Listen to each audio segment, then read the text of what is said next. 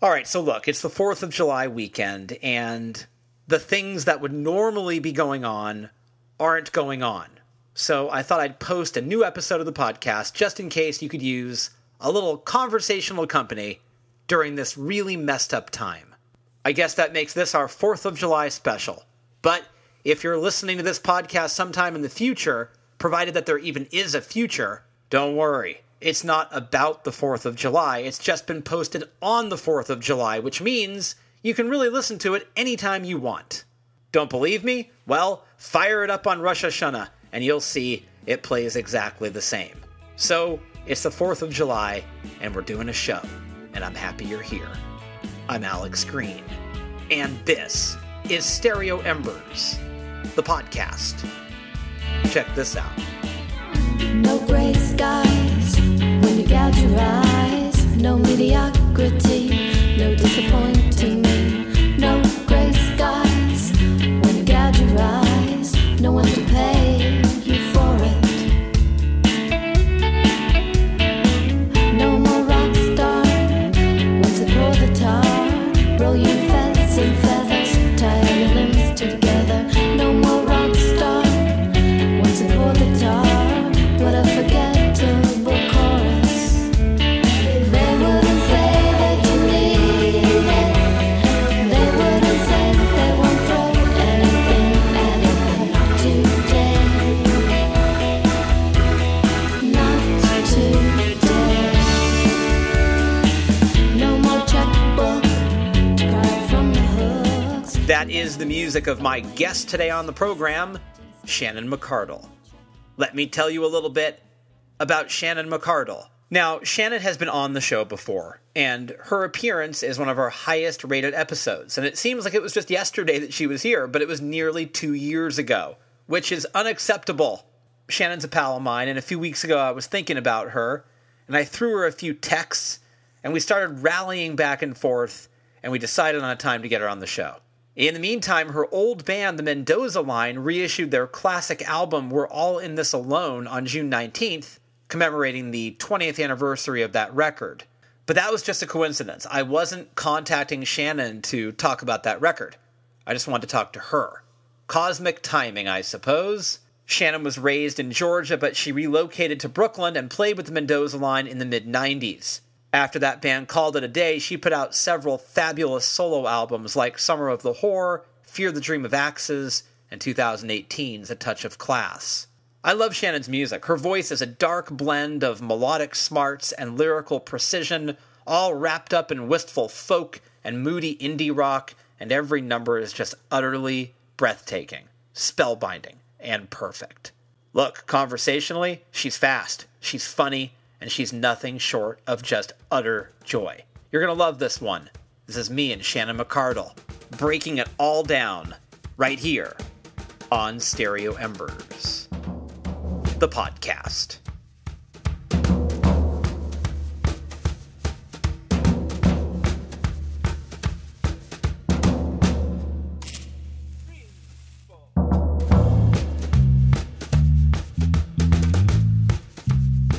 Why are you early, you dork? Oh my God. What? Am I that early? Oh, there you are. Huh? Yeah, here I am. Hi. I am a little bit. Yeah, I'm a little bit early. 2 minutes? No, I'm sorry. I'm sorry for calling you a dork. No, it's okay. I think we know each other well enough where you can call me a dork. It's fine. I would never call you a dork, though. I want to say that. I want to get that out in the open. You can call me a dork. I would never call you a dork. I was saving opening my beverage till I was on with you. Can I open it? You can open it. I have water. Oh, you're not gonna do anything crazy tonight. Well, maybe tonight, but it's 4 p.m. Yeah, but You know? I'll be in bed, but like my bedtime's like 8. Is it? I'm kidding. No, no, it's not even dark, but like 10, 11, I don't know. I mean, but I'm just listen getting. to this. Listen to this. You're gonna love it. Wait, if I can do it. Okay. Hold on. Oh yeah, that was good. That was the greatest thing that's happened to me all month. Me too. Me too, Alex. You know? Look at this. I want to show you. I don't know if you can see it, but up on the wall on my Yeah. board there is the note that you wrote me after our last conversation. Oh my gosh. Yeah. Well, you are a sentimental little fella. Come Just on like now. Oh, yes. Yes, I kind of am, but not in a weird way. No, I don't think it's weird at all. No, I thought it's- it was weird, I would say. Yeah, you would. I would. Well, how are you?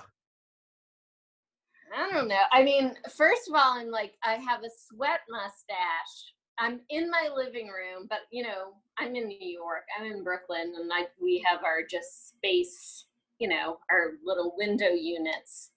And so you can blast that shit as much as you want, but if Right. you're really hot, you're not. And also, I should probably turn it off for sound purposes soon. I think it's For- fine.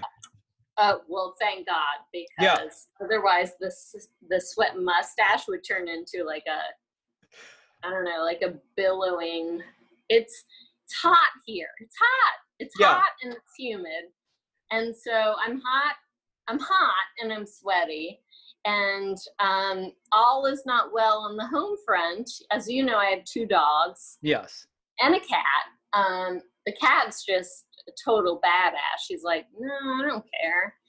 These dogs, we have fireworks going off 7 days a week from about, even before it's dark, I'm going to say 8 p.m. till about 4 a.m. Okay. every night. And we're exhausted. I mean, you can see by my hair. You can see me. They can't see me, but you can. You see. look great, and everyone should know that you don't look tired. I don't see a sweat mustache. You look fantastic. Oh, okay. Well, No, you look great. You look great. Oh, thanks. No- You do too. No, I don't. Listen, I Yeah. just turned. We both had a big birth. Well, you had a birthday. I had a big birthday. Was yours the 5-0? I turned 74 years old. No, you did not. But did you turn 5-0? I turned 50 years old. Yeah, sorry, I'm bad with math, and so you told me your birth date, and I was like, oh, his birthday's kind of like mine, it's June. I didn't do this is why I'm an English teacher. Happy 50th birthday. Thank That is you. a big fucking deal. It's a big deal. Yeah, I'm an English teacher too, but I'm also not good with numbers. Right, but so what did you do for your 50th birthday? I didn't do anything for I had my 44th. One does not do anything for their 44th, especially in a pandemic, lockdown, Trump, quarantine. Yes. Yeah, but what did you do? I dug a shallow plot and I got in halfway to my waist and I went, not bad. Like, I could do this if I had to. It was like in the Bell Jar when the character, she sleeps in dirt. I kind of just tried that out and I was like, okay, I'm halfway there. Yeah. No, you know what? I kind of just didn't really give a shit. What can I really do? But I didn't do much because there's not much I could really do. But I also don't feel, I hate when people say this, but I really don't. I actually feel smarter and stronger, and I feel like a better version of myself. There's no decline, so I don't really give a shit. No, 50 is the new 30. We all know this. And so, Wow. and I can tell the audience they can't see you, Alex, so you look amazeballs. Well, I thank hate you. that expression, but I just used it. I like because it. No, I like it when it's used in reference to me, but I don't like it in general. Yeah, I am still modeling, and I am. You got all your hair. You Yeah. definitely have all your hair. With all my hair, I'm doing okay. But yes. But anyways, yeah, 50 years old, and it feels okay. I think it's gonna be all right. But I was worried about Happy you. 'Cause- birthday. Thank you, and happy Happy birthday. Happy birthday to you. Thanks. Thank you. Thanks. Listen, between the two of us, we're 100 years old. Oh, Almost. you did more math, you little I did. devil. Yeah, I did. See? Yeah. Wow. I mean, these are the things we do.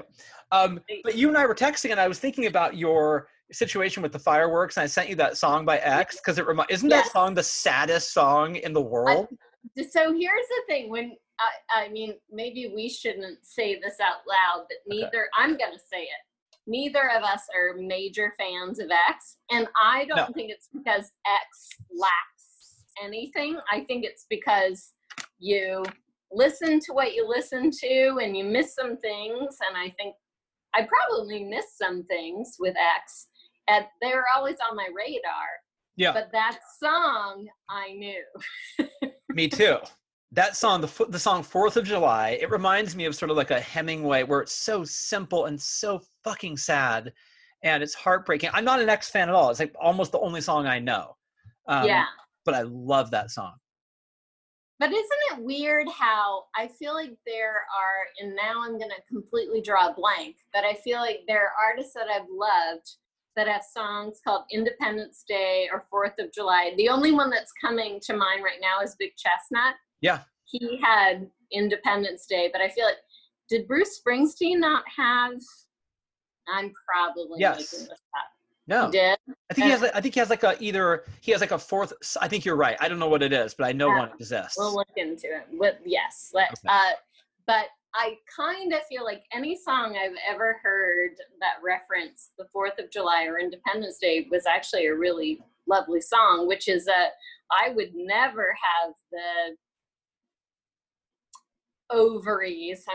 I would never have the ovaries to entitle something Independence Day or 4th of July, just because I feel like you got to do a lot of stuff in that song. Yeah. I mean, yeah, you could make it, symbolic of something for your 4th of July, or I don't know. It's just too much responsibility for me. Can't do it. Also, don't some things get a little bit tired, like fireworks as a metaphor? That's sort of a tired. Well, fireworks as a non-metaphor are, yes, extreme. Right. They do get tiresome after week 4. Yeah. After like week 4 of 7 hours a night, yeah, you get a little tired of the fireworks. Yeah, I love America. I love America. Well, why are there fireworks so prominent in your life right now? Well, it's a national issue in major cities. Yeah, I'm sure you've read a little bit about it. It's a thing, and some of the theory is like it is a accoutrement to the rallies, which I of course support, and I've been part of a number of rallies.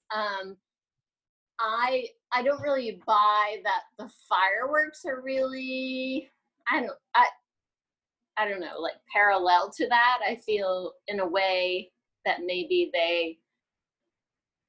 the people putting off the fireworks are using the rallies as an excuse, like we know there's going to be crowds, so we're fine. And like what the papers are saying is like, hey, this is symbolic of people just wanting to take a load off after COVID, but it's like COVID's not fucking over. No. And certainly not in New York. Like, I'm not feeling a load off. I mean, I just heard from today from someone that we're like going into phase 3, July 6th. I have no idea what that means. I thought we were not in any phase here because I haven't gotten on the train since March, except for one time. Okay. Going to the Target because I desperately needed CO2 cartridges for my SodaStream because and so I was like, well, but then I called Target ahead of time because there was no way I was going to go, and they weren't going to have them. And of course I got the message that said, due to the pandemic, we can't talk about stock. Oh. Come in. So here I am with like my major sweat mustache. I'm not even going to blame that on perimenopause. It was just pure stress and heat, pure stress and heat. I get to the Target and they have my CO2 canisters because I trade them out, you recycle them. And I was like, well, hashtag blessed or whatever people hashtag, And I was beaming, and I got back on the train, very sweaty as well, and but got back on and get home, and only to find that my SodaStream machine that I had had for 8 years, it had broken. What? Well, it had gone kaput, and that's why the last CO2 canister I had was not actually out of CO2. Oh. It was the problem of the machine. Now, if the machine lasting that long, that's a nice ride. That was my second. I'm now on my third SodaStream machine, and I am not gonna say anything bad about the company because I don't think that's bad. Like Right. 7, 8, 9 years for a product. But after that journey to not have seltzer water, I was so demoralized. I mean, I thought maybe you meant that the machine like broke itself while you were gone, like in defiance of you for some weird. Well, that could have happened, but I think the last CO2 canister was telling me your machine's no longer working, and I didn't get the hint because maybe we're not that enough in tune. I have a new SodaStream, and listen, I'm loyal to the company, and I'm not angry. I'm just disappointed. Yeah, and I mean, you put yourself, you basically risked your health for some good, cold, sparkling water. I have to say I was wearing gloves and a mask, of course, yeah. but just for the audience, I want to make that clear. This is the most I've ever talked about SodaStream, and since it's on my podcast, I think they should send me one, and then I'll say nothing but nice. Oh my God. Right? They should send me one too. They should totally send you one. Yeah. They should send us both. No, this is my third SodaStream. I had a red one, which was like the very beginning of SodaStream. I'm talking I'm going to say 2000. Oh, I don't know. Let's say 2010. Okay. No, earlier than that, probably. I got my first. I may have still been married when I got my first SodaStream. And then that one, though, that was clearly their first SodaStream because it did not last. It lasted like 3 years. And then I got one that truly lasted 7, 8, 9 years. I can't remember. That's a good run. Not bad at all. Then this one looks promising. I mean, do you use it like? Are you fairly rough with your SodaStream, or do you use it with a guarded, gentle touch? No, I'm not rough with it. I know how to use it. Like it's not like I abuse the machine. Right. It's that it gets a lot of use because I drink a lot of seltzer water. Because I get started on and I'll be honest with you, you should probably mute this. Decide. I'm not. Sometimes I don't pour it into a glass, and sometimes I just drink it straight out of it. Wait a minute. How you mean you put your mouth on the SodaStream machine? How? No, on the not on the machine. I don't blow my face up with CO2. No, I don't. I think you could die that way. I think so too. No. What I'm saying is sometimes I don't pour the bottle into a glass, but instead I just chug the bottle. Okay. Because I got a little alarmed. I think I knew why your machines keep breaking, but now, okay. And why maybe I need to seek some help, right? Yeah. And not from SodaStream tech support. But so you seem like the kind of person to me, and I may be projecting this onto you, but you seem like somebody who would also put something in the water, like a fruit or a lemon. Oh, we've not talked about this? No, we haven't talked about this. No. Really? No. Really? What do you think I put in my water? Well, I mean, when would SodaStream have come up in our conversation so that when that wouldn't have happened? Well, to be clear, I never put anything in my seltzer water. My carbonated water, no flavor. Okay. However, I have 3 water pitchers in my refrigerator. Okay. I have the SodaStream carbonated water. Of course, I have 4 rotating liters of them. And then I've got another water pitcher, which has something in it. And then I have another water pitcher, which is of the Brita fashion. Okay, What do you purified. What do you think the pitcher with the something in it has in it? Okay, this is a very California read on you, Shannon. Okay. I'm going to say that you have cucumber. Yes. Am I right? You're right. You're right. Cucumber. I have cucumber. Yep. But And religiously, every time, so I just keep filling. It's like a liter pitcher. okay. So I can fill it up, because I'll go through some water. So I can fill it up like 3 times until I see the cucumbers getting maybe a little pickled looking, but I know they're not pickled because they're in water. Yeah. And then I know it's time to refresh. So it's cucumber. And I'm also I'm sorry, I'm totally talking over you. No, I want to know this. Yeah. The great thing about it is when I start to slice cucumber for the next pitcher, Murray and Hazel, my 2 dogs, come sniffing on in because they love cucumbers. Okay, that's really weird. I didn't know that dogs like cucumbers. Dogs like a number of vegetables, but these 2, they're just like, they think it's bacon. And I'm so glad, because I'm kind of obsessed with their like being healthy and not, you don't want to be that asshole with the fat dog.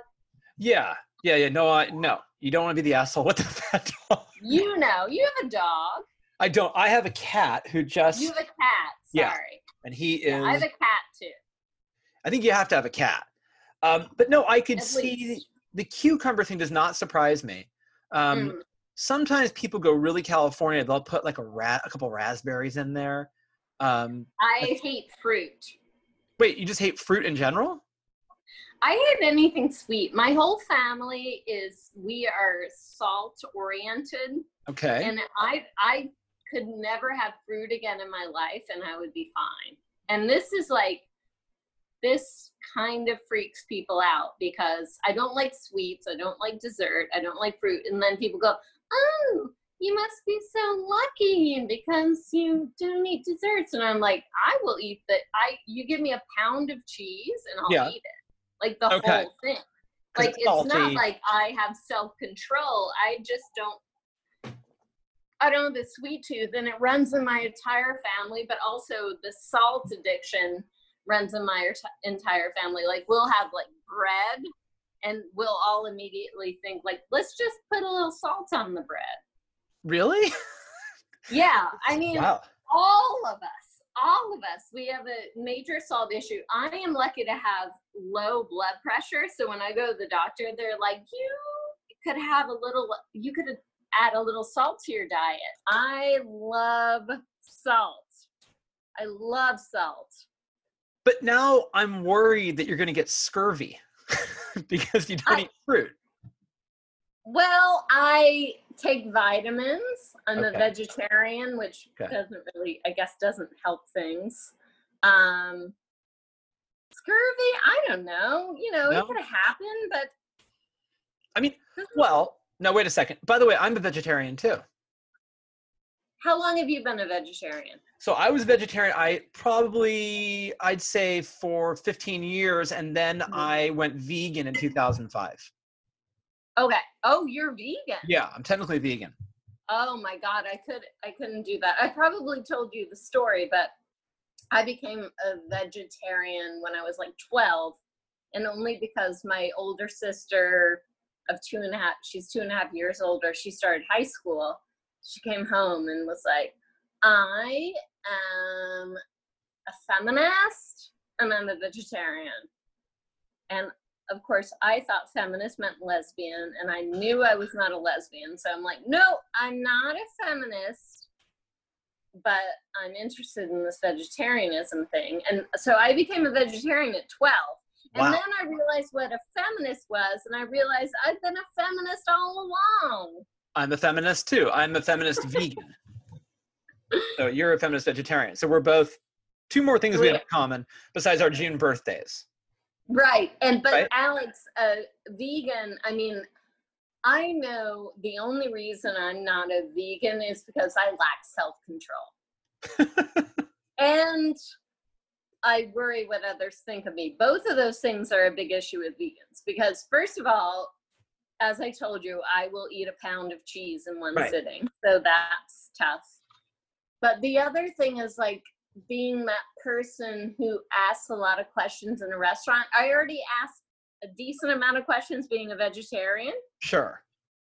And I've done that my whole like adolescent and adult life, and I'm totally fine with that. And of course in New York, you could totally, I mean, being vegan is nothing here, but no, I say it's about feeling like an asshole asking about things, but really it's just that I like cheese. So it's just because I like cheese too much. You like cheese. I mean, only reason. Yeah, I did it in 2005 or so, and it's been fine. Like, it's been okay. I mean, yeah, there are times at restaurants where you kind of go, maybe I'm sure I've eaten things I don't want to know I've eaten, but if I mean, I think it's okay. But yeah, I think it's been about about 15 years since I've been a vegan. Really? Vegan for 15 years? Yeah. Well, congratulations. Thank you. I don't think I could do that. I mean, I could do that if someone like said, you will be vegan or you will die. I would be. Do it then. I could totally do it then, but only then, I think. It's worked for me, and I have no complaints about it, and it feels. I never was a big dairy guy. I'm Jewish, and sometimes Jews have a hard time with dairy. We can't really deal with it anyway, so it never was a huge part of my diet anyway. So it wasn't a big deal. And I cook a lot. Were there others in your life at the time that sort of pushed you in that direction? No, it was a totally independent thing. So it was pretty organic. So it's good. And it's totally worked for me. And I learned how to cook, and everything's good, So. Well, congrats. That's amazing. Thank you. I'm still worried about the fruit intake. Do you do tomatoes? Oh yeah, I'll eat the shit out of some tomatoes. Well, there you go. And if carrots and avocados count as fruits, I think they are fruits because they whatever. My thing is anything sweet, I just have an immediate gag reaction. Really? I mean, not really. I don't think I would gag. I just would never choose to eat anything sweet ever in my life. So, like, you wouldn't do a strawberry? I would be like, what's the point? What's the point of a strawberry? It's how I feel about dessert. Like, my significant other, he has a major sweet tooth, and he's like, why don't you want to eat this? And I'm like, because I'll just be like, I'll have a bite and be like, yeah, I appreciate it, but I don't want to have more of it. I want you to write your autobiography, and I want it to be called "What's the Point of a Strawberry?" What's the point of fruit? What's the point of sugar? What's the point of sweets? What's the point of a strawberry? What's the point of fruits? I don't know. Well, I think that there are some vitamins involved, Shannon. No, there are. And really? Listen, yeah. I understand that I have been like, when I go to the doctor and they're like, they think I'm of perfect health and I have really low blood pressure, and they say you should have some more salt. And I just imagine like fashioning a salt lick around my living room for horses, but I will have no horses. I will just go around and go, nay, and then like lick up the salt. So for you, it's all about savory, salty, and spicy. Oh man, I am impervious to spice. And I say that, and people can be like, oh, this white Irish woman can say what she wants. No, but I taught ESL for more than 10 years, and my Korean students would bring me to Little Korea and test out my spice tolerance, and I'm legit. Really? Oh, I can handle spice. It's remarkable. It's remarkable. I can handle spice like I can handle salt, but I don't think of salt as handling it because I want it all the time. Spice, I'm just like, I'll show you. I'll show anyone. Really? So do you know where this may have come from? Like, do you know like this particular superpower? Where could this have developed? Mm, We don't know. I think it's unique to me. Yeah. You're like one of those people that doesn't like feel pain, so they can like walk into walls. They don't feel anything. For you, it's spice.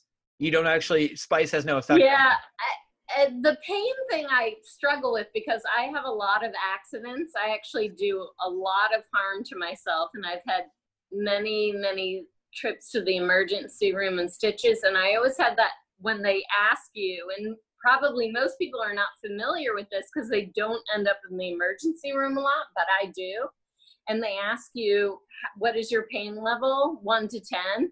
And it's such a tricky question because you don't want them to think you're weak, Right.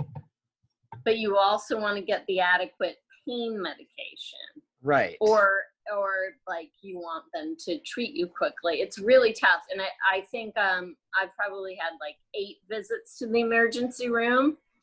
And I don't know, like it's always so tough. When I was younger, I would be like 4. And now I'm like 10 just to get like immediate help. Right. But then you get a reputation. I don't know.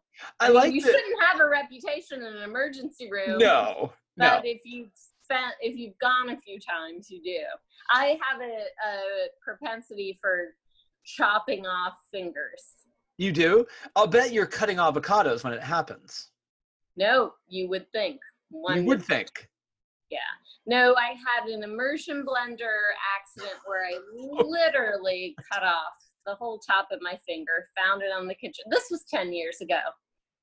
Found it on the kitchen floor. I had to wrap it in a towel, bring it to the emergency room. But just as the pandemic started, I had a major knife accident on my right ring finger.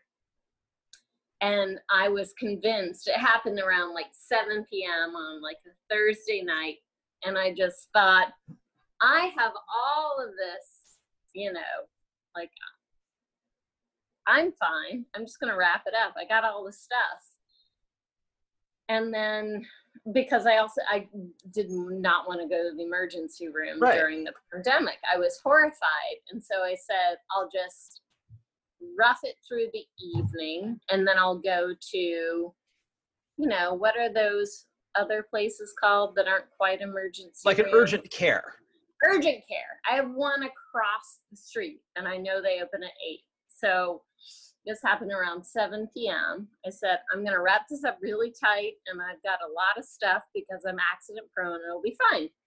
And then I go and they look at it and the woman goes, oh, gross. And she goes, she says gross.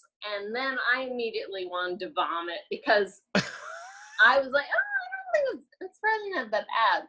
And then she's like, we can't handle it here. And I'm like, I know it's gross, but like, could you just stitch it up, please? So I don't have to go to the emergency room. And she's like, oh, no, we're not going to touch this. This is, and then she just goes, gross. And so they send me to the emergency. I mean, they don't send me there. They basically say, we won't treat you. And obviously I knew I had to go. So I take an Uber, Lyft, whatever, to the emergency room. And then it was still like cold outside. And you get there and there is a line 3 blocks down of people. You're not allowed in, of course. This was March. You're not allowed in. Masks and everything 6 feet apart. and I almost just ran and thought, I don't really care what happens to this finger. I'm not staying for this. I can't. This is too awful. And it actually, the line moved rather quickly, and then they stitched me up, and now I just have like this weird, like I have this little nub, like I have a little finger growing out of my finger. What? No, I mean, how much blood were you losing, by the way, through the night? I wrapped it up really tight. I know a thing or two about first aid, so I wrapped that puppy up. But it was very bloody. It was very bloody, and I ended up with 14 stitches. Oh my God. Oh yeah, just on my fingertip. It was bad. Wow. And now it looks like I have it doesn't look like I have a finger on top of my finger. It looks like a blister on my finger that I'll have forever. Now, when I hear about these things, all these hand injuries, you are a guitar player. Yeah. Right. Well, that doesn't matter for me because I'm a really shitty guitar player. And this was my right hand. This is your right hand. So all of my special fingering, which I don't do, would be on my left hand. Okay. So, if I were to do any of that, yeah, and I don't anyway, so it doesn't matter. And then I basically hold the pick. So, okay. But when you chopped off the tip of your finger, the one prior to this, was that also on the right hand? It was, yeah. Okay. Yeah. Right. Well, that was cumbersome because that guy came off and had to be reattached. It was amazing. Unbelievable. All these hand injuries. Yeah. I suppose that, you're a singer. I suppose that if they were like voice or throat injuries, you might be more alarmed, perhaps. Yeah, I think, I think I would be more alarmed. I would also think anyone would be more alarmed if they put a knife through their throat as opposed through their fingertip. Yeah. Most people would probably be more alarmed and maybe also be suicidal. Yes, especially if your voice is your livelihood. Well, yeah. It's not my livelihood, thankfully. Yeah, but it's still. Now look, you have a guitar hanging behind you. How often do you pick up the guitar and play on a daily? That's just there for props. That dusty pal. No, I play the guitar, or I make some songs, or I think about music once a day. Once a day. Okay. Yeah. That's good. I might skip a day if I'm being really celebratory or something. Like if I've got a big, on my birthday, I did not pick up the guitar. But most days, especially now, as you know, I'm a teacher. Our school year is over here in New York, and it's the first year in I think 12 years that I'm not teaching summer school because it kind of doesn't exist, and I'm scared. Reality has not hit me yet because it's just Monday of my first week on vacation, not being able to go anywhere. So I imagine I have to get into some real scheduling about songwriting, or else I'm going to feel like a fucking loser. Well, you could cook up an album over, because you don't go back to school until what, September? Oh yeah. Right. So you could conceivably, it's kind of weird. I remember when I put out my last book, I thought, I'll relax for a while. And then suddenly, looking in the rearview mirror, 2 years had gone by, and I went, fuck, I gotta keep that cement wet. Last time you and I talked, you had just put your solo record out. And that was 2 years ago. That was almost 2 years. And it's been 2 years. That's so weird to think it was 2 years that we were talking. And it seemed so recent to me. And then my significant other, Guillermo, said to me the other day, he's like, when are you putting out your next record? Yeah. And I was like, what? I just put one out. 2 years ago. And yeah, which, I mean, by the way, I mean, like, if you were to put a record out like every 5 years, I don't think that would be bad. No, not Right. at all. But then I was just like, oh, yeah, you're right. Poor town,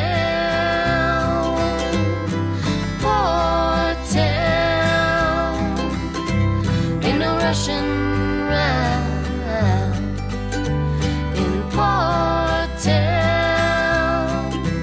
Drop your wares off here, go have a beer.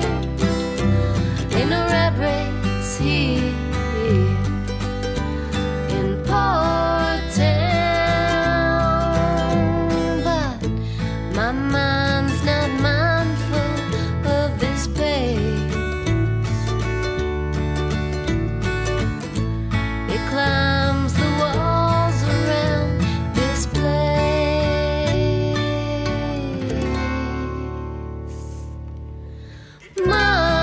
Mama, what's a girl to do when a man says he don't love you? In Port Town, I've done my hair, I've cried my share, when my man says he don't love me. In Port Town, but my heart's not listening to his words.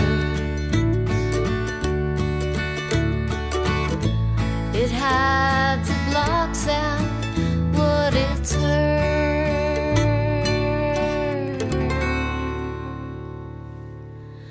Port Town, Port Town, ain't no rushing round in Port Town. Leave me standing here, keep that conscience clear. Ain't no judgment here in Port Town, Port Town, in Port Town. I actually booked a ticket the last time you and I talked.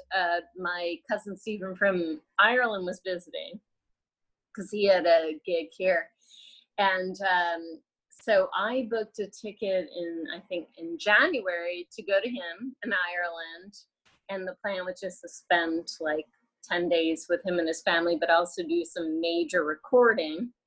And now I don't know that I'll be allowed into the country. I you know. And it's so touch and go.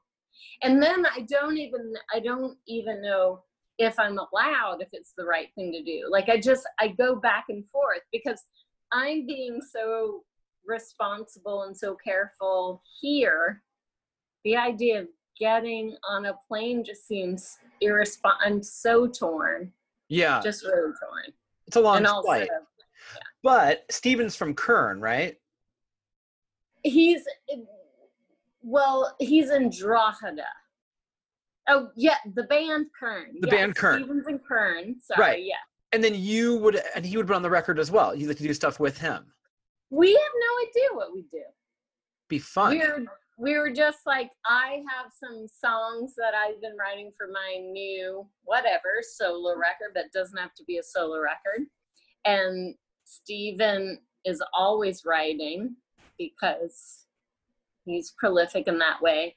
And so, so the guys from Kern, Brendan and Barry, are in Drogheda as well. And so yeah, we were just sort of gonna see what happens, and I hope it happens, but I'm really torn about whether I should go, if I'm allowed to go. Yeah. So, and Stephen and I are in touch every day, and it's weird because being over there, in a way, it's different because they're less touched by it. And so he's like, why wouldn't you come if you can come? And he's not being like irresponsible or anything by asking me that. My experience here, not only in the United States, but in New York City, has been so different that I don't know. Yeah. And I clearly have to decide at some point. Yeah, I mean, but it sounds to me like you have at least the kernel of a new record, right? We have the kern. The kern. We have the kern of a record. Yeah, I don't know. I mean, it would be up to those guys if they would be all right with doing a collaboration. We haven't really talked about it. The idea is just I go over and, I mean, I was going to present them with some of my songs, but I would be flattered if they wanted me to collaborate on some of their songs, and then we'll see. Yeah. Now, how do you sing every day? Do you keep up your voice? Do you? Oh, Jesus, no. No? I sing like once every 2 weeks. Really? Well, if I'm not performing. Yeah. I mean, I sing a little to write, but when I sing to write, I don't sing. Right. You know? Right. So. But the voice is, and I'm asking because a lot of the people who listen to the show are musicians. Some of them are young and just getting started, and they're always very curious about what the discipline is like of, people who've been doing this for a while. And it's interesting for me to hear, but I gotta be honest with you, because I am not writing every day. I think about it. I'm not writing every day, but I also feel that not writing is part of the process of writing. Absolutely. Right. But I don't know about singing. It seems like your voice is a muscle, isn't it? Or is it? I don't know if it is really a muscle. We'd have to ask a scientist about that, Alex. Okay. But what I know is that, yes, my voice can get a little bit rusty, but then I also appreciate what it does when it's a little bit rusty. I mean, I'm not an opera singer, and I appreciate my voice because it almost always does what I want it to do. And maybe I say that because I'm lazy and that suits me. But I also think like sometimes I'm surprised by my voice. Like I'm not a trained singer. I never had any ambition of singing or songwriting or whatever. So I just realized like I have a little bit of I don't know. I can sing a little bit, but I don't want to do too much with it. But this is my problem. I'm not making any sense right now. It's the Prosecco. I'm sorry. It's sort of going back to like my guitar playing. I'm really a horrible guitar player, but that's for real. And it is because I decided that I know my chords. I don't want to know any more because I don't want to, in my mind, I said like sort of taint my songwriting. But I know in a way that's an excuse, and I should be a much better guitar player after all these years. I'm not trying to embarrass you, but I want the listeners to know that you have one of my favorite voices of all time. I love your voice. Thank you, Alex. I do. Thank you. And I feel like, it's such a gift that you have. And it's really interesting for me to hear that you're not dealing with it on a daily basis. I almost like that better because it feels like you can summon it when you need it. But it's not like and I don't want to say in any way take it for granted. Like Right. I also, for the record, I appreciate my voice and I know that I have a gift. I'm thankful for my voice, and who knew? Like, I can sing. That's great. I don't take it for granted at all. But I also know I've been songwriting for 20 years. I sort of know what it takes to cultivate it or maintain it. And I don't want to say, oh, it takes very little. But maybe sometimes I like letting it lay and then, and then come out a little bit like a dragon. I don't know. Like it's not like I have a trained voice. Right, I'm aware of that, and so I feel in a way like, I don't know, I can let it sort of do what it wants to do. Yeah, I can relate to that because I always feel that with writing. Sometimes I feel if I'm reading too much, it's a way of polishing my voice in a way I don't want to polish it. Right. Right, because it feels like, because I'm so susceptible to outside influences that I'm afraid I might start sounding like the people I'm reading. Yes. Right? So there's that. So I totally get the idea. I want to remain raw and sort of wild with what it is. And I think as you get older, you get better at knowing what that sounds like and what that feels like. But what, in terms of the songs that you're writing, is the subject matter surprising you, or does it feel that the stuff you're writing about makes sense? Like, oh, is it a conscious decision to choose this subject matter, or is it sort of making a cameo and kind of surprising you? I think the newer songs that I'm writing are not surprising me, but they're less about me and more about, there's some stuff going on in the world. I don't know if you're aware. Alex, I've been watching. Yeah. And so it's like, yes. you feel like a major asshole if you're just like, I know. But there's a way, and listen, there is a way to write about yourself or write in the first person and still talk about like Jesus. I am obsessed right now with Rough and Rowdy Ways, Dylan's new record. Oh, yeah. But I can't, it reminds me of when I got Paula Abdul's record and I only wanted to listen to Straight Up when I was 12. I keep playing I Contain Multitudes, the first song, on repeat because I'm obsessed with it, because it's actually this perfect balance of what we were just talking about of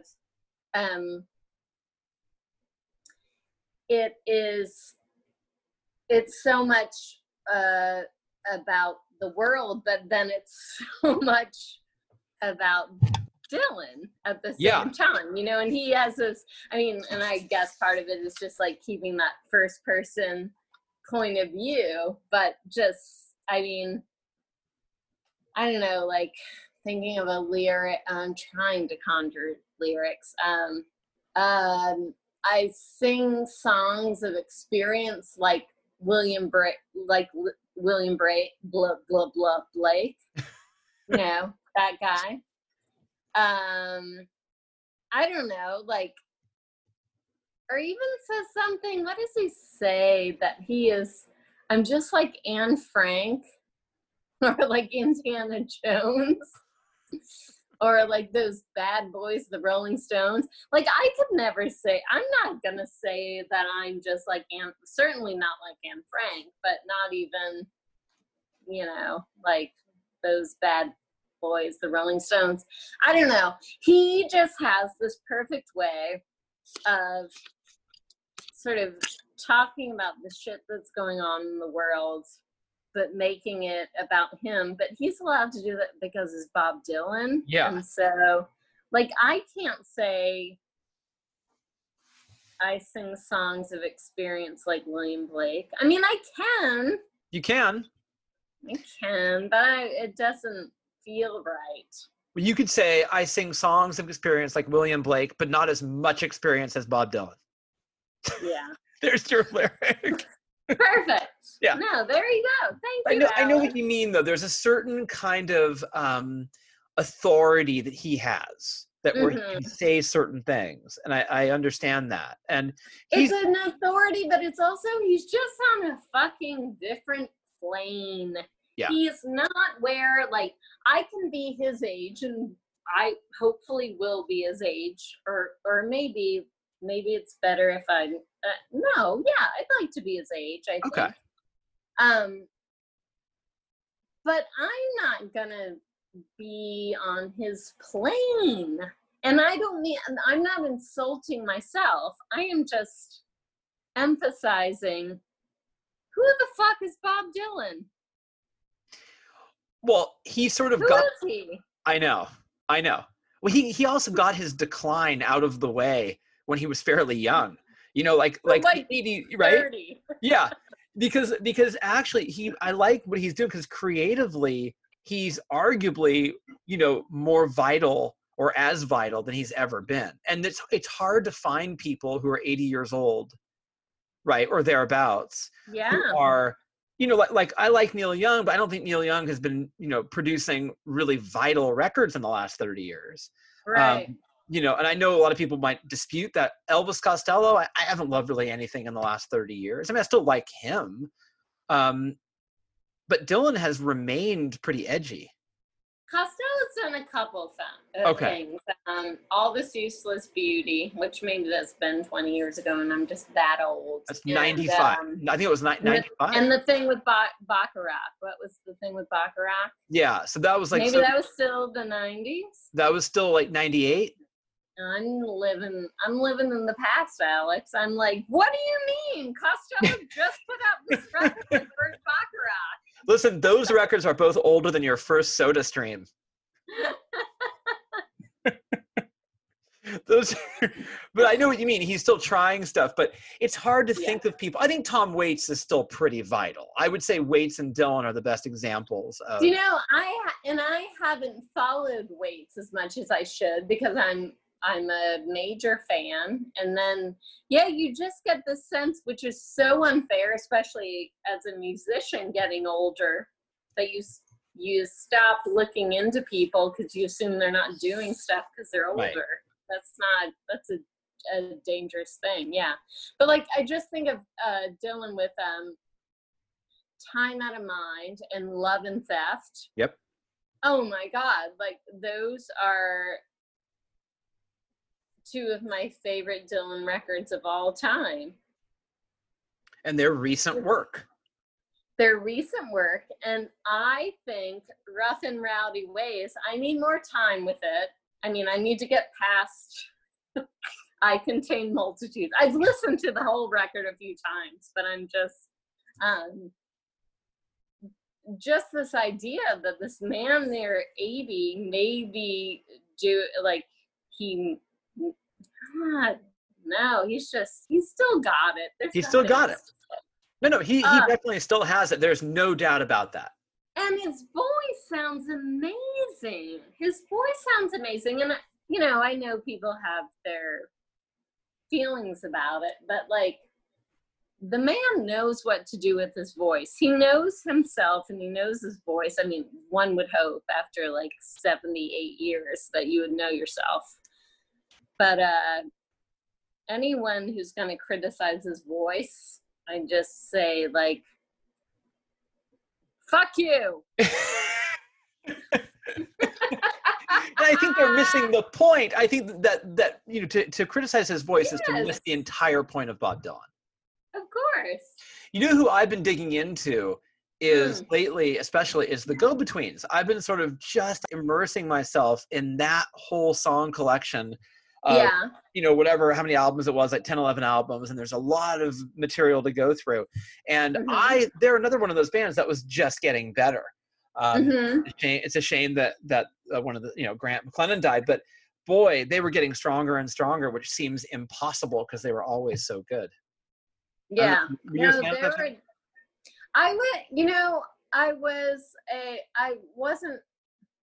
not going to say I wasn't a huge fan. I just didn't know their work terribly well. But everything I heard, I loved. Yeah, they were great. I know. I think a lot about the idea of how do you age as an artist? I mean, how do you, right? And age doesn't mean how do you get to be 100. It just means how do you keep your work vital? How do you keep your stuff? How do you keep the urgency in your work? Yeah, That's a good question. Do you have the answer, Alex? I do. Let me just Google it really quickly. Yes, Um, please. Because Okay, I do have an answer. I'm making it up, but here's what I think it is. great. Yes, One, please. I think you have to keep challenging yourself. You can't just do the same shit every time, right? So you keep challenging yourself. One. Mhm.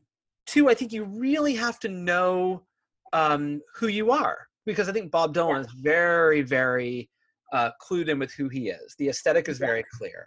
I think he may have a sense of who he is. I feel like he has a real sense of that, and I think you have to just not be lazy about it, because so many artists, just get lazy. They become like, this is my shtick, and right. So if you're reinventing yourself, you can't do the shtick. That's why when I teach, I don't teach the same stuff. Like I won't say like, we're gonna read this book.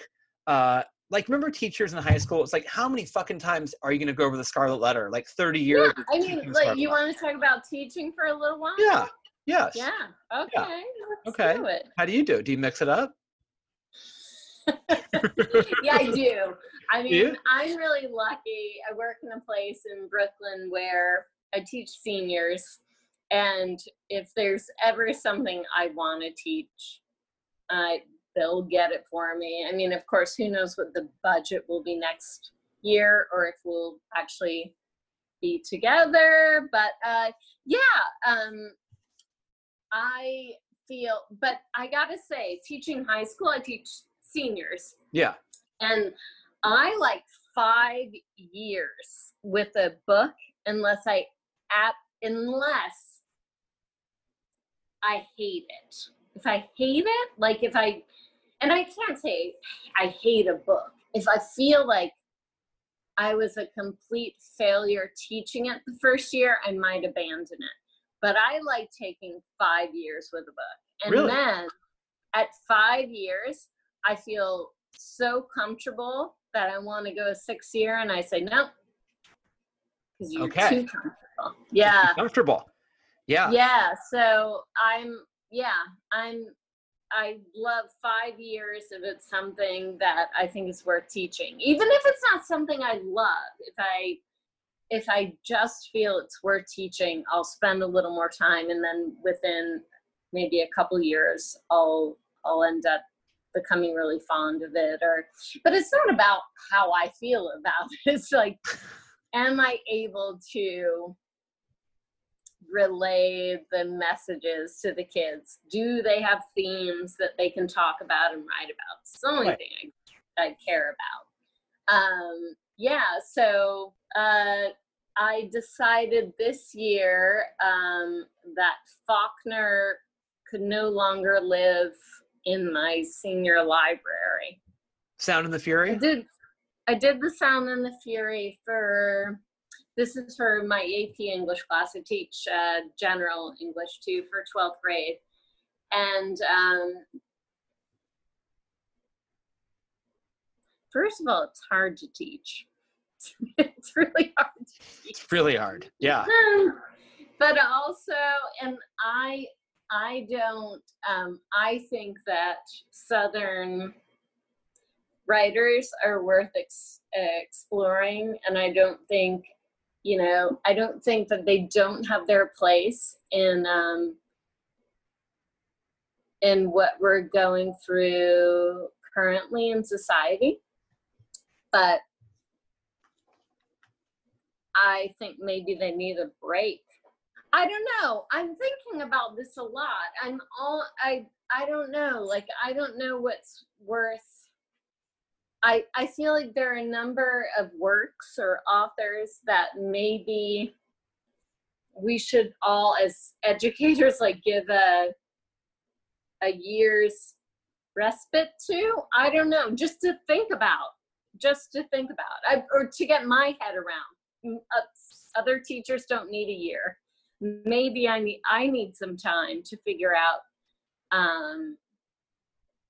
I need some time. I'm trying to figure it out, but I know. I'm unemployed this summer, so that's a great thing. It's the first time in 11 years I'm not teaching summer school, so. I don't think summer is meant to be in the classroom, so I think it's good that you're out. Well, for the past like 11 years, I've always said, like, I can't wait for the year that I'm either emotionally well or financially well enough to not do summer school. And this year it wasn't my choice. Right. So Right. And I mean, I have to be emotionally well enough. Yeah. Well, you and I both don't know if we're going to be going back in the fall, and back really just means online or in person. Right. We don't know what's going to happen. Right now, my college is telling us you're going to be here August 24th. They are saying you They will. are saying that, yeah. Starting when? Sorry. August 24th, but we are, California at this point. Right. And we'll air this show pretty quick so we can keep it current, because just in case everybody's dead at the end of this month, I want to make sure that we get this one in. Alex! Is that too dark? Okay. Too dark. It's dark. But dark. It's dark. But I feel like it's really, the numbers are really out of control right now. It's staggering and it's upsetting. And yes. Right. But, so for me, we're supposed to be going back, but that could change. Is all I'm saying. Oh wait, what month are you going back? August 24th. August 24th.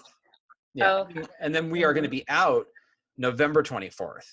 So right, so they're saying like because they think everyone starts to get sick around then, but college students get sick around October 9th. Because all they need is 4 or 5 weeks of like no one watching them, and they are, honest to God, they're like they all have rabies by early October.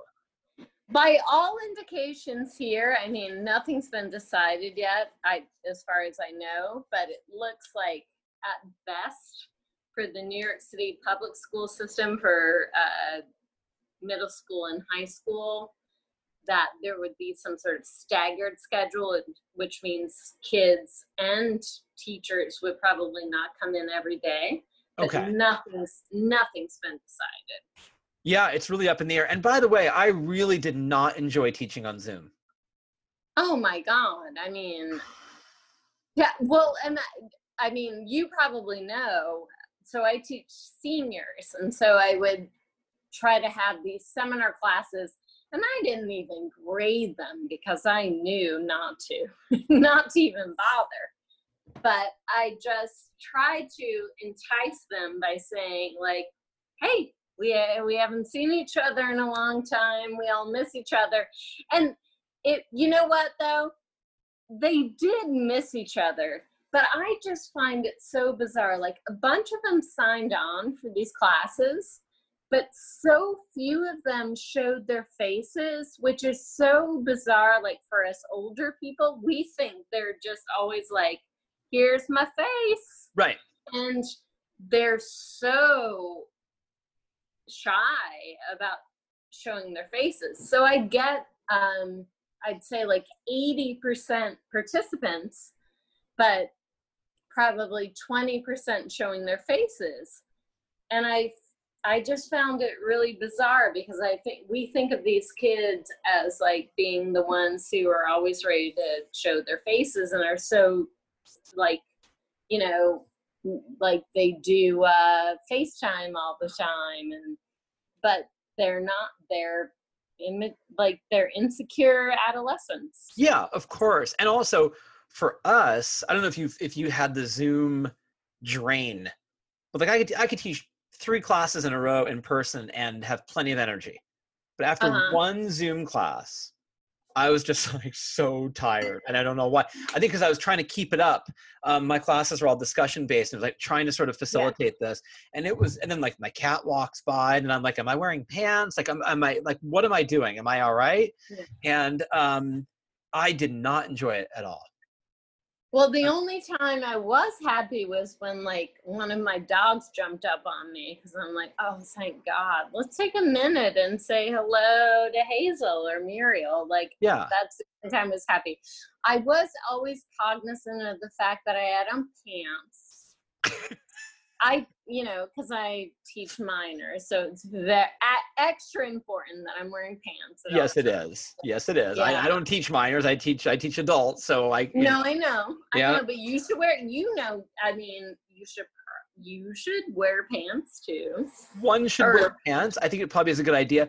My early morning class, my 8 in the morning class, I would roll out of bed and I'd turn things on and I would sit there and I go, I'm good to go. And there were a couple of moments where I went, did I check everything? That's all I'm saying. You know? Well, I mean, it's funny what our Zoom personas become, because at first I was always like, well, at the very, like, I get up very early to walk the dogs, and then I'll take a shower, and for the first couple of months, I was just in full clothes, like it's a work day. And then I thought, this is kind of really weird, because all I'm going to do is be, yes, working from home and taking the dogs out all the time. So I maybe should just do like a blouse and shorts and sandals. And then it basically turned into like garbage t-shirts. And I mean, so. Yeah, we all sort of devolved on our Zoom personas, right? Devolved. I know when you play live, there is a live persona that you have to project. And when you're doing Zoom, that's also a persona. When you play live, when you did shows for the record, do you feel that you become a kind of heightened or different version of you, or do you feel that it still is you? That's a tough question, but so when I mean, my audiences these days are small. Okay. For my solo shows. And I would say, like, of those audiences, 60% are friends or colleagues of mine. And the comment they always have is like, you wear the same thing on stage and you say the same things, except you're a little bit raunchier. Okay. So I'm like, I am the same person on stage, apparently. No, I am. I mean, like, and a couple of my a number of my students who have graduated, because I teach seniors and they've come to shows, they're like, Miss McCardle, and I'm like, call me Shannon, because this is weird. They say, watching you on stage is kind of like having you in class. I think I'm always the same person. I think I'm kind of always the same person. It's an extension of you. Yeah, I mean, like, I know how to refine it a little bit, but I don't think I'm terribly different in any, like, in any arena. I don't think I'm so much different in the classroom as I am on stage.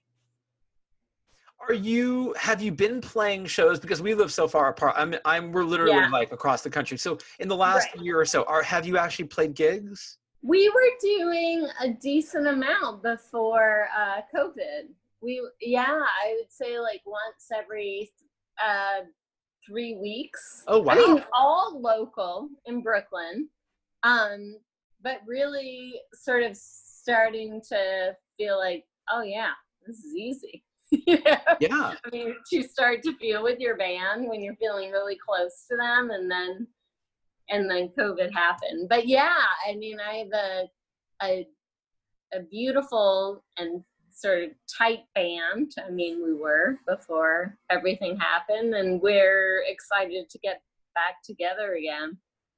But yeah, I mean, I think the goal for all of us is to play every few weeks or once a month. I mean, everyone else in the band are in their, I guess, 50s. I'm the youngest. Yes. With kids, and like, I mean, we just all have middle age concerns and issues. Right. But everyone's committed, and so as soon as we're able to play again, we will. Shannon McCardle and the Middle Age Concerns. That should be the name of your band. And you must be excited. No, I think Shannon McCardle and perimenopause, because that is the most immediate issue. That does I keep mean, coming up. I don't know. Like I keep talking about this sweating. I think we all know what it is. Look, Oh, and the dog, now the and there they dog go. died. Yeah. But you can we see them? Are they gonna? Do you want to see the dog? I want to see it. Yeah, I want to see at least one of them. Puppy, Yuri. Oh, that's a cute dog. Hazy. That's another cute dog. You guys I can see us. know, There's they're two of both- them, and they are You awfully come here. You cute. say hi. Come here. Say hi. Come here, Miri. How are they doing in the Miri heat? is a very serious soul. She's from Puerto Rico. She's a schnauzer, something mix. And then Hazel is a fucking terror. I mean, she was 17 pounds when I got her. She's 34 pounds now. And you Look see, at her. Oh, yeah. Hi, monkey. oh, Hi. she's cute. What kind And of? she had chemical burns all over her. And then look at her now. And then look at her. I don't want to even know like where chemical burns. Why a Well, dog? Would have, the sense so I got her from the Brooklyn shelter, and they said that they thought she'd never lived indoors. oh, So she had been like tethered outdoor for breeding. wow. And because she's a pit bull. I mean, she's a pit bull mix. And it's amazing. Like I got Miri, the furry one, the one from Puerto Rico first, and she was so depressed. I'm like, oh God, I have the saddest dog in the world. It's probably my fault. And then, so I had to get a dog for my dog. So I went to the Brooklyn shelter and got Hazel because I was like, I want a medium-sized dog. I don't want one of those little dogs, No. but I don't want a big dog. And of course, when you go to the shelter, they have the big dog and the little dog room. And so I go through all the big dogs, and there are these 100-pound dogs. And I go to the very end, and there's this tiny thing, Hazel, because she literally was half of herself. And I'm like, okay, well, she's the only medium-sized dog, so I'm going to take her.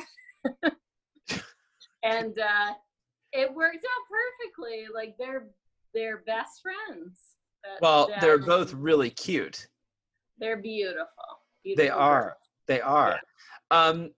Did you know, by the way, that our chat, our last podcast, was one of our highest rated shows? People love you. What was that about? It was just people love you. I think people are going to want you to come back on the show. Oh my God. Yeah, you're very popular. That's really sweet. I feel like maybe we should like sex it up a little bit or something. How would we do such a thing? I don't know how you do that in a podcast. I don't know either. And I think my presence would just cancel that out, whatever. Nonsense. No. But I'm really excited. I'm excited because I feel like this summer, I think something really creative is going to happen to you. I feel like, do you feel that way? I have mixed feelings about this summer because I feel there are a lot of obstacles to doing a lot of stuff creatively. It's really strange. You and I haven't talked about the Mendoza line reissue, and I appreciate you're not bringing it up. I do. I really Yeah. do. But I wasn't going to talk about it at all. No.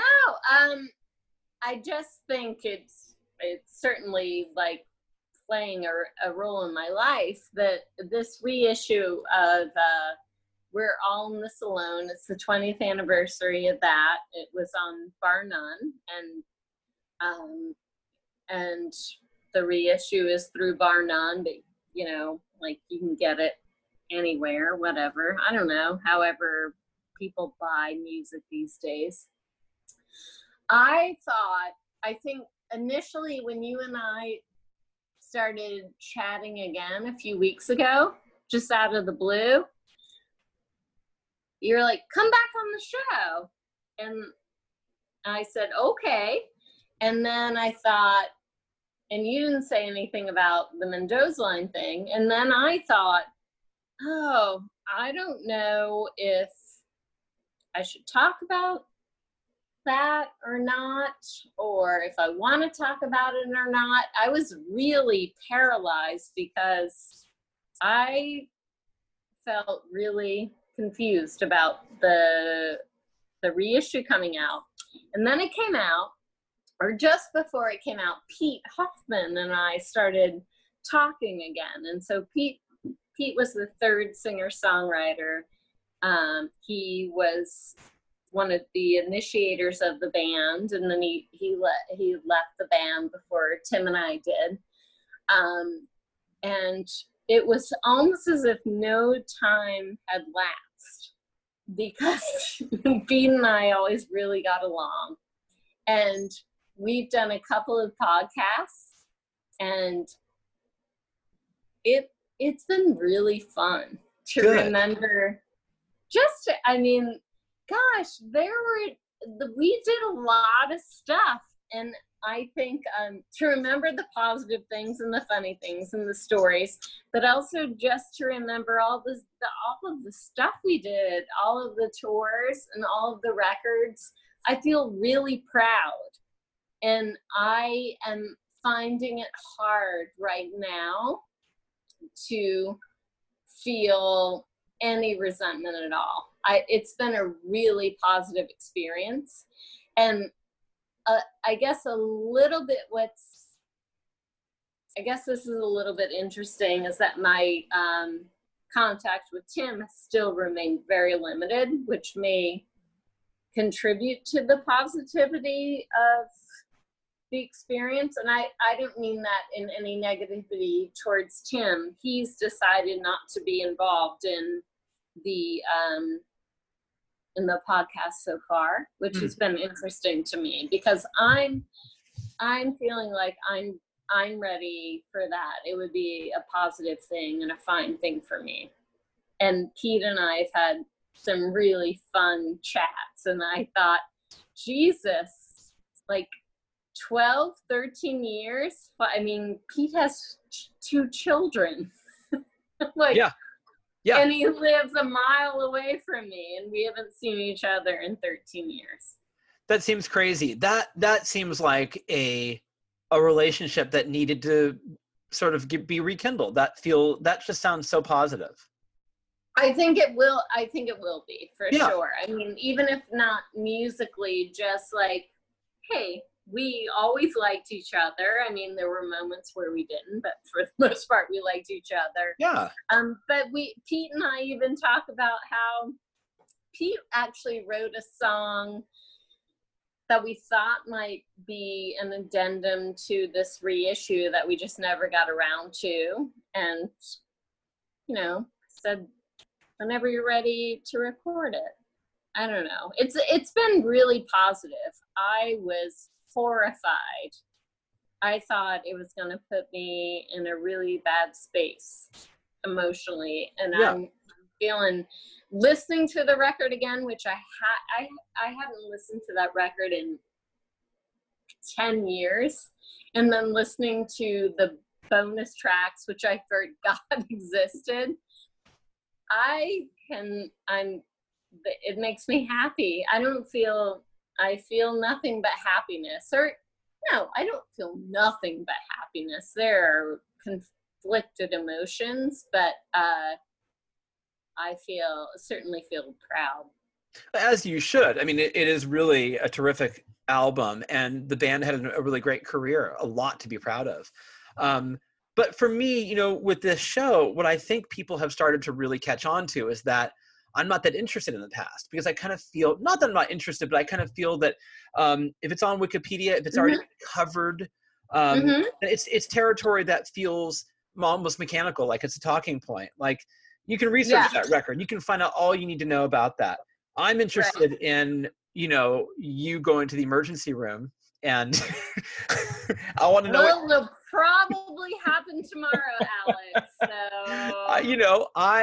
I want to know what you put in your water. well, that's what I love about you, that you want to just keep up to date. Should we do this like once a month? I think we should do it once a month. I think people will love Let's it. do it once a month. We'll do it once a I mean, month. That would actually like put a fire under my ass to actually make some stuff.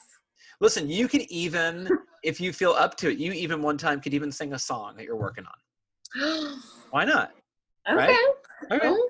Yeah. And I'll share something with you. I mean, I just put my book out. My new book just came out a week ago, and Where is my copy? I'm going to get one to you. I'm going to get you a copy, and I have felt like an asshole promoting it Can because I it buy feels it on like Kindle?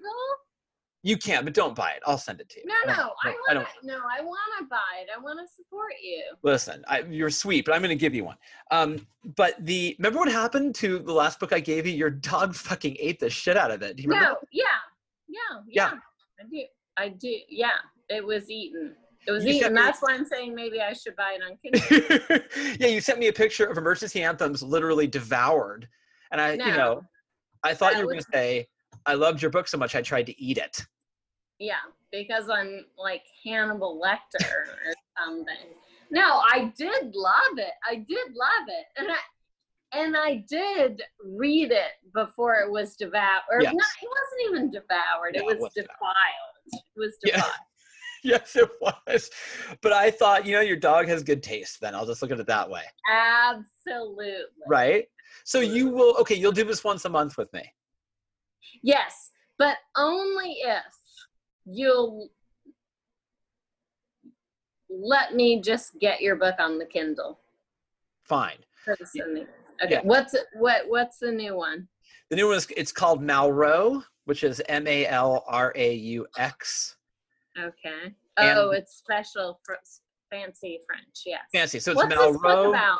It's Malraux and the Midnight Organ Fight is the full name of the. Oh, okay. Right. So I'm getting a reference. You get the Frightened Rabbit. Yes. Yeah, Malraux and the Midnight Organ Fight. It's about two teenage detectives who have to solve a series of murders one particularly bloody summer in San Francisco. That's beautiful. Yeah. I mean, gory. But You went to, now, what is the genre, Alex? It is a young adult, kind of a mystery. It's young adult lit? Yeah. Do you know, I teach high school, so I love young adult lit. And also, one of my favorite young adult lit authors is Kelly Braffett, who is the wife of Ellen King. And I'm blown away because I think people think of young adult lit as being lightweight. Yes. But no, it's this very specific thing that has to be like digestible and approachable for people of a certain age range. Like, no, it's a very hard, I couldn't do it. Well, I'm not sure if I've done it. It's a very hard thing to do. It's been tough, but it was really fun. It's basically a cover of Sherlock Holmes. That's what it is. But I was really fascinated by the friendship between Holmes and Watson. So these guys have a very difficult friendship, but they clearly love each other. And so it's really a book about friendship. It's just sort of all the murder stuff is kind of a distraction. Anyway, see what you think about it. I would love to hear your thoughts. Well, how about we talk about it at our next podcast? Done. So we'll talk in late July. Great. I got nothing going on. I love it. I can definitely read it.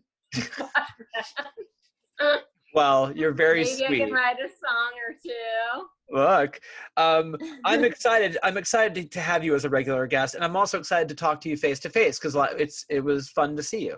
It's nice. Yeah, I'm sorry about these weird buns or what. Stop it. I don't see people, so you're not close enough to see my mustache, and I don't see that. Thank you. Thank you for saying that to the don't. audience. You look 'Cause great. You totally see it. I don't see it. You look fantastic. I don't see anything. I'm I don't- fucking with you. Well, okay. So look, this has been great. I've loved talking to you, and then we're gonna I'm gonna text you, and we're gonna set it up for 4 weeks from now. I'm in. I'm gonna read your book, and I can't believe that you want me back on again, and I'm so grateful. Well, I adore you. I adore you as well, Alex. Happy 4th of July. You too.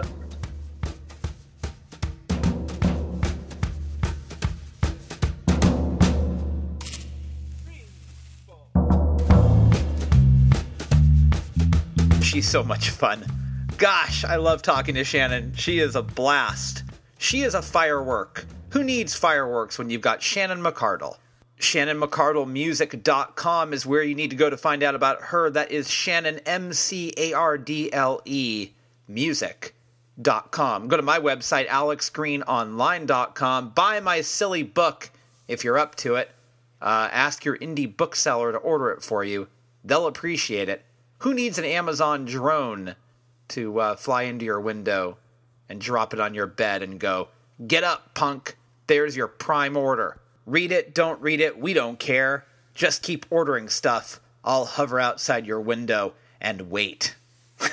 It's kind of an ominous look at the dark side of Amazon Prime. Follow me on Twitter at Embers Editor. Follow me on Instagram at Embers Podcast, or email me, editor@stereoembersmagazine.com. Stereo Embers, the podcast, is available on all podcast platforms. Go to the one that you use the most frequently, subscribe, leave us a rating, tell all your friends. We would appreciate that powerful trio. I was going to say of tasks to be completed, but that sounds like I'm giving you work to do. Anyway, spread the word the way that you do in this very confusing time, and we will be grateful for any kind of word of mouth. How about that? That's less pushy than complete the trio of tasks that I just laid out for you. I got really bossy for a second. I don't know why. Look, this has been a great show. It's our holiday show, our 4th of July spectacular, and the only way to end it is to end it with a song from the Mendoza Lines, We're All in This Alone album. And I know I had this thing about the past, but listen, the past has a lot of value. And the Mendoza Lines album, We're All in This Alone, is a great example of that value. It is a really powerful, beautiful, haunting record, and I love it. I can't believe it's been 20 years, but it has.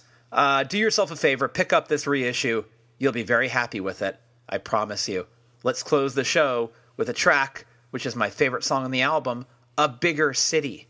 Enjoy it, and thank you as always for listening to our little show with a big heart. Stereo Embers, the podcast, only on Bombshell Radio. If nothing ever happens in our town, that's okay. I wouldn't hold a thing against it if you'd stay. A bigger city's got its charm, but it could cause our romance harm. We don't need all that madness in our way.